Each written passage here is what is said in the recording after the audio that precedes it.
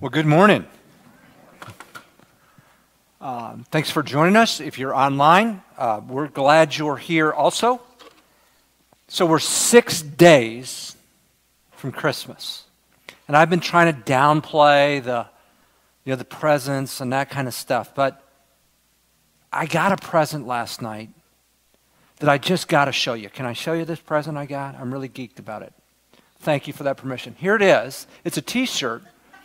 And it says, "Be careful, or you could end up in my sermon." So if you're thinking nodding off today, careful. You could be in the sermon. I might name you. I might not. Years ago, my wife and I were, in the theater. I don't even know what movie we were watching, but the trailer from Saving Private Ryan comes on.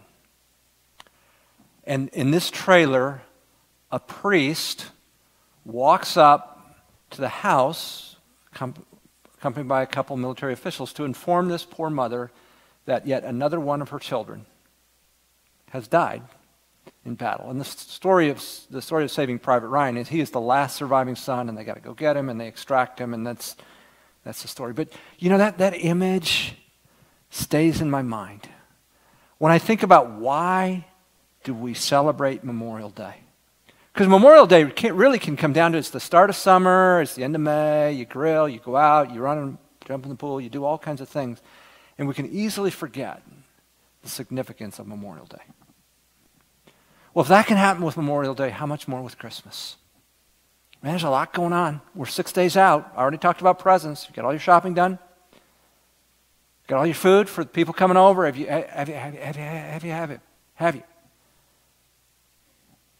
And we can forget about why we celebrate Christmas. So I want us to think about that today. So if you got a Bible, if you'd open it to Luke chapter 2, we're starting in verse 8 and we'll go through verse 20.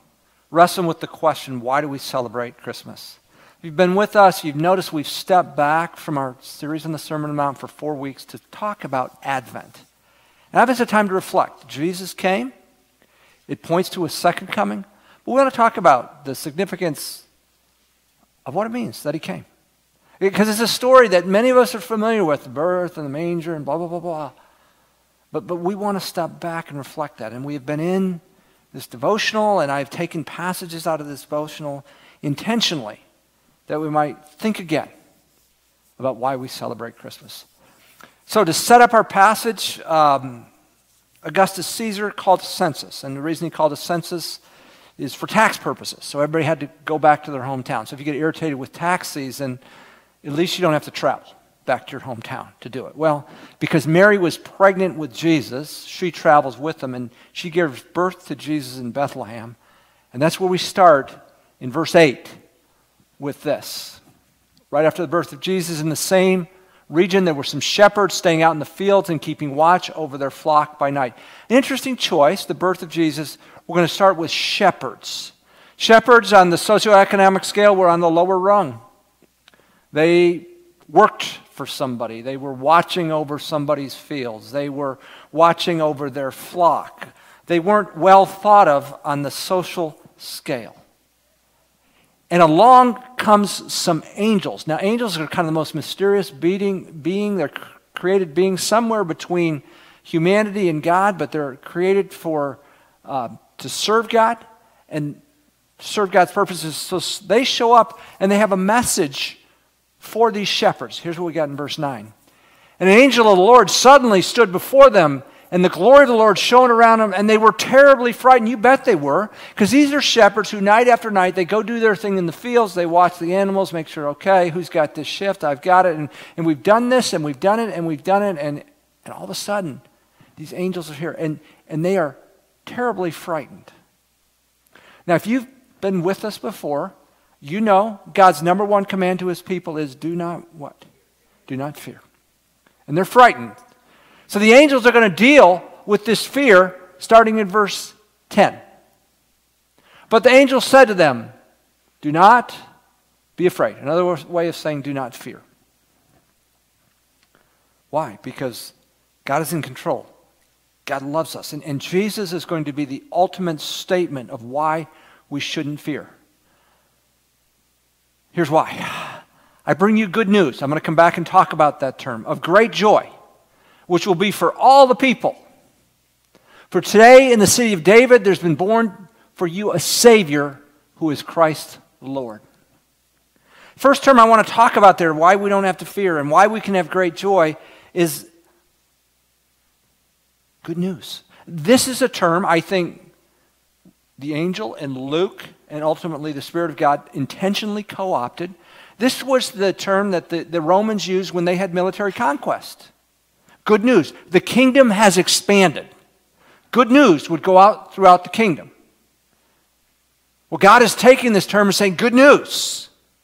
And I think that's a foreshadowing that this kingdom of God that we were talking about in the Sermon on the Mount, it's going forward. And it started real small, but 2,000 years later, this thing's rolling. And it's gaining ground, especially in other parts of the world. Now, what's different is when the Romans sent out good news, it was news of a military conquest. Well, we're going to see the kingdom of God over the last 2,000 years gain ground in a totally different way. Probably talked to you about this, but at the last week in January, we'll start a series in the book of Revelation. So I'm working on that right now. And there's a scene in heaven in chapter 5. There's a scroll that is to be opened, but no one is found worthy to break the seals. And there's weeping in heaven until one steps forward. And this vision is being given to John, and he hears about the Lion of Judah, the root of David. Lion is it's the king of the jungle. These are conquest terms. This is what John hears. But then he turns and he sees a slain lamb. And you put the two together, God's church will conquer, not militaristically, but as they follow their Savior who died for his enemies. And then this will be a motif that will go throughout the book of Revelation. God's kingdom will go forward as his people maintain their testimony and are true to him and suffer for that to the point of even death. So there's good news. And then Luke says in this passage, a Savior is born. See, in the Roman world, Augustus Caesar was the Savior. That's what was understood to the Roman people. He is your Savior. Luke's saying, no, that's just not true. The true Savior, he's been born. And is Jesus the Lord? Lord is a term of authority. And Luke is going to spend the rest of the book of Acts, the rest of the Gospel of Luke, and then he writes the book of Acts, making the case that Jesus has authority. First, Jesus will show his authority in his 3 years of public ministry, and then in the book of Acts, he will show his authority through his followers. This is what we're celebrating. A Savior has been born. So why do we celebrate Christmas? At Christmas, God gave us a Savior. At Christmas, God gave us a Savior.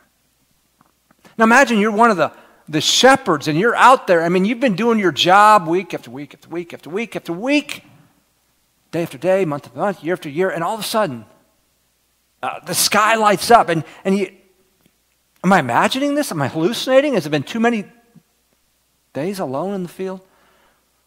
Well, the angels are going to give him something to verify this with, and we see it in verse 12.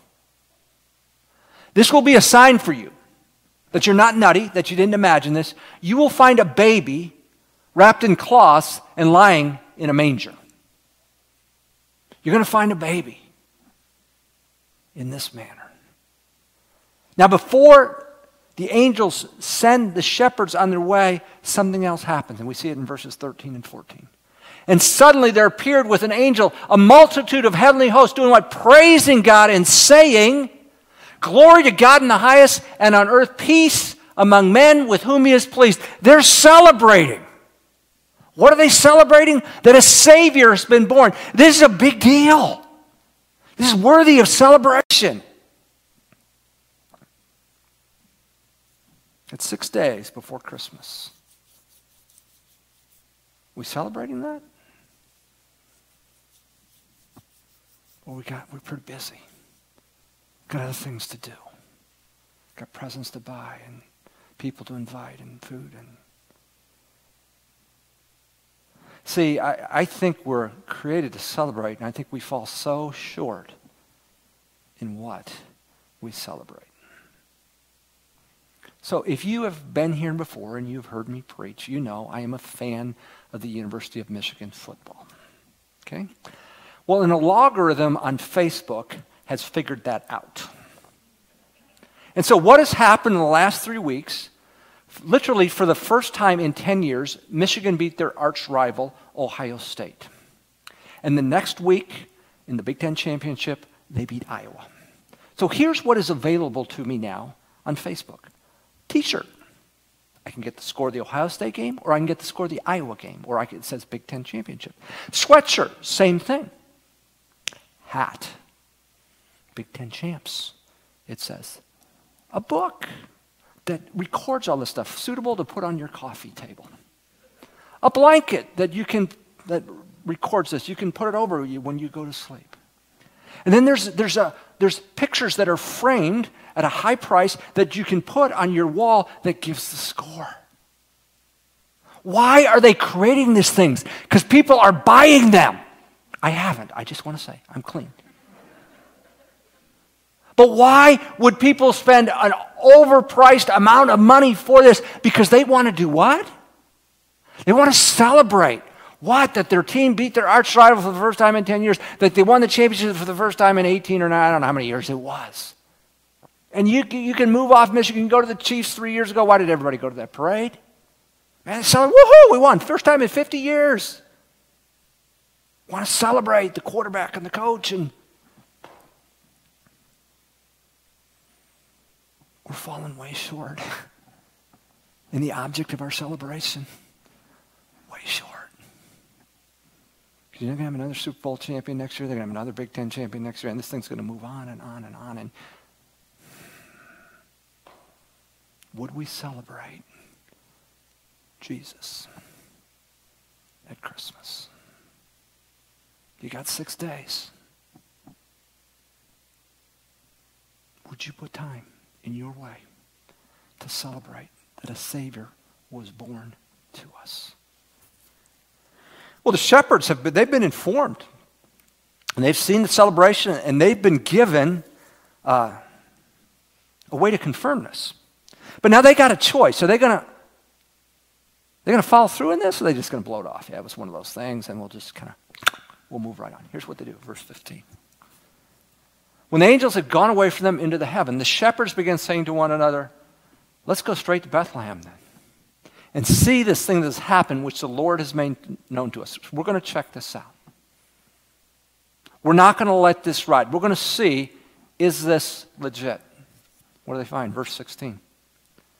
So they came in a hurry and found their way to Mary and Joseph and the baby as he lay in the manger, just like the angels said. So they had this experience. Hey, a Savior's been born.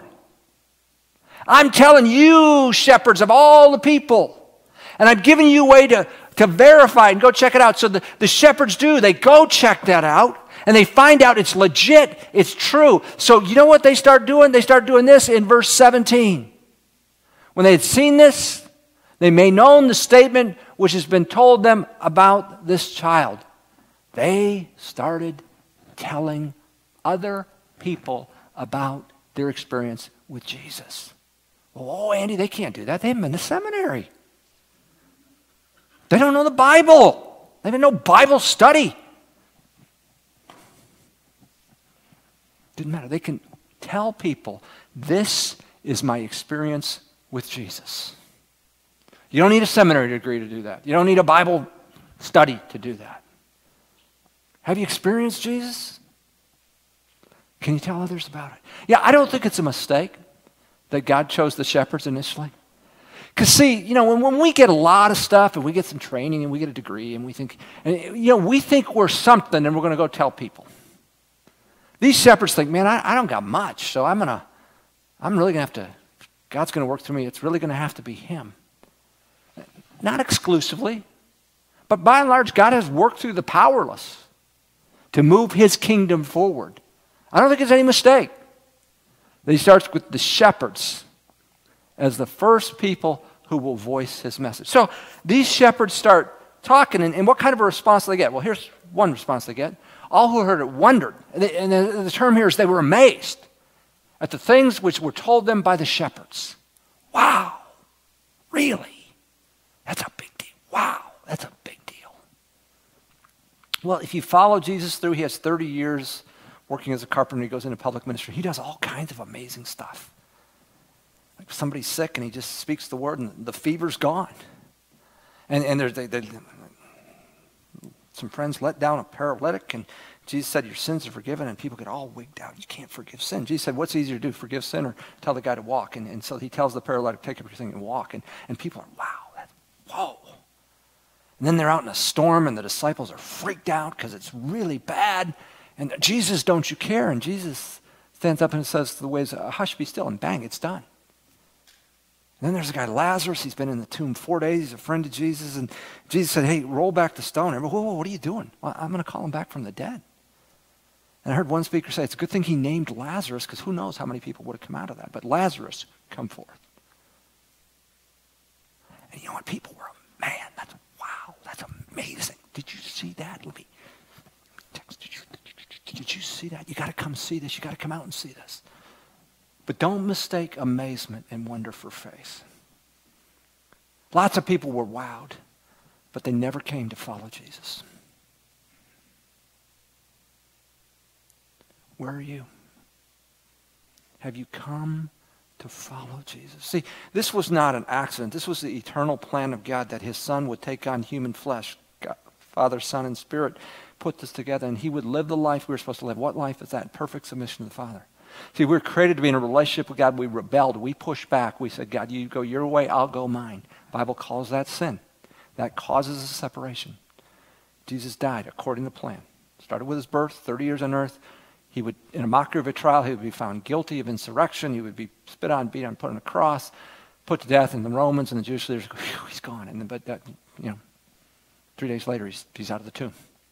And the message is going forward. But that is for you and for me. If you've never trusted Christ, I want to invite you to do that right now for the forgiveness of your sin. What better time of year to do than at Christmas? Now, some of you are saying, Andy, that's great, and I'm still thinking about this, and I don't know, I'm wondering about it, and I'm considering it. That's okay, because that's what Jesus' mother did. Look at this next verse. But Mary treasured all these things, pondering them in her heart. Mary didn't bang, I'm in. She's considering it. She's wondering, is this true? I mean, we're talking a virgin birth. I mean, if I got 2 sons, they come home and say, hey, Dad, my girlfriend's pregnant, but it's not what you think. Yeah, I'm not buying that, son. But this one we're going to buy, this is a virgin birth. This is the eternal Son of God, and he gets put in the tomb on a Friday, certified dead because they stuck a spear in his side, and he comes back to life. And so Mary's thinking about this. And maybe you're thinking about that too, and you're not sure where you stand. I'm glad you're here. And I hope you'll keep coming back to think about that. We want to give you space to do that. Because it took Mary a while pondering before she came to faith. After Jesus was born, Mary and Joseph had a number of children together. And a lot of those brothers didn't come to faith until after Jesus was resurrected from the dead. I was been taken to church every week in my life, and in my freshman year at Texas A&M, I get part of a dorm Bible study, not sure what I was getting into, and I got confronted first time with the Son of God died for my sin, and I've been in church, and it took 6 months, August to February, before I came to faith. If you're in process, I'm so glad you're here. And I invite you to keep coming back. But would you consider the account of Christmas? Where do you stand on Jesus and what the gospel writers say about Jesus? Well, these shepherds have had quite an experience. So what do? Here's what they do. Verse 20. The shepherds went back, glorifying and praising God for all they had heard and seen, just as been told them. They went back to being shepherds. Went back to their same job. But they're not the same people. They're changed because they've met the Savior. God may call some of us to do different things, but probably he's going to keep you right where you are, teaching or serving as a nurse or serving as a janitor, serving as wherever you do. You're sent and you're called, and by design, you're there. You're a student. You're there by design. Those people that are in your sphere of influence, those coworkers, those fellow students, that's by design. See what you can do to share. Build a relationship with them and build a credibility where you can just simply share your experience with Jesus. We've got 6 days. Saturday's the day. Have you taken time to celebrate Jesus? Would you make time these 6 weeks? Have you responded? Do you need to respond to Jesus? Have you been awed and amazed and wow? Or have you just kind of put it on a path? Is it time to respond to Jesus? Are you in process? Would you consider that process? Where would God have you go in your next step? When I was a student at Texas A&M, again, I was there 7 semesters. I got a bachelor's, 6.5 years. I got a bachelor's and master's, so 7 football seasons. And we had a military band, and the band would come out, and they'd play military-type songs. One was famous marches by John Philip Sousa. And so I had heard these. I mean, you go to 6, 7, 8 home football games for 7 years. They're locked in your mind. And they were a nice tune, and I would listen to them. But it wasn't particularly moving. 9 years later, I'm on a mission for a school year. I'm in Siberia. I'm doing campus ministry with Campus Crusade. And Siberia was a challenge. I mean, it not nearly as developed as a country, and we lacked goods, and it was kind of the mafia was running the country, and it unsettled me. And so at Christmas, our landlord says, hey, to me and my roommate, I'll take you guys to a concert. It's an orchestra. And sure enough, it is led by an American, but it's a Russian orchestra. And so the songs go, and then it comes to the end, and the guy says, we're going to close with a well-known march by John Philip Sousa that signifies freedom to everybody. And so this march starts that I've heard all my life, and it's a nice tune, and I can't stop crying. I'm just sobbing. Have you ever been there? You're trying to get your emotions under control, and I just can't stop. And I turned my head away. Why all of a sudden was I touched by this tune that I'd heard that I thought it was a nice tune, but it just didn't. Why all of a sudden did it hit bang like this? Because I was in a different place, a different circumstance, and all of a sudden everything this tune represented to me came home. And I was so grateful for the place God in His sovereignty had put me to live. And I just couldn't pull it together. So here's what I'm hoping in these next 6 days. You'll have an experience like that. You've heard the Christmas story before. You've heard it. And yeah, it's nice. And yeah, but I'm praying for you and for me sometime in these next 6 days. Maybe we'll be hit afresh. God so loved the world that He gave His only begotten Son. We're going to sing about that in just a minute. That God cared enough that even us in our rebellion, shaking our fist at God, there was a Savior who said, I'll come and I'll take on human flesh and I'll die in your place. I'll be spit on. I hope that comes home. And that you and I celebrate Jesus at Christmas because at Christmas, God gave us a Savior. Would you pray with me? Our Father in heaven, we're grateful for Jesus and that you gave us a Savior. And Lord, forgive us to the degree we get familiar and, oh yeah, we've heard about that, and it becomes second nature. Lord, if we haven't celebrated you, I pray we would between now and Christmas, that we would be struck afresh by what Jesus has done. It's in His name we pray. Amen.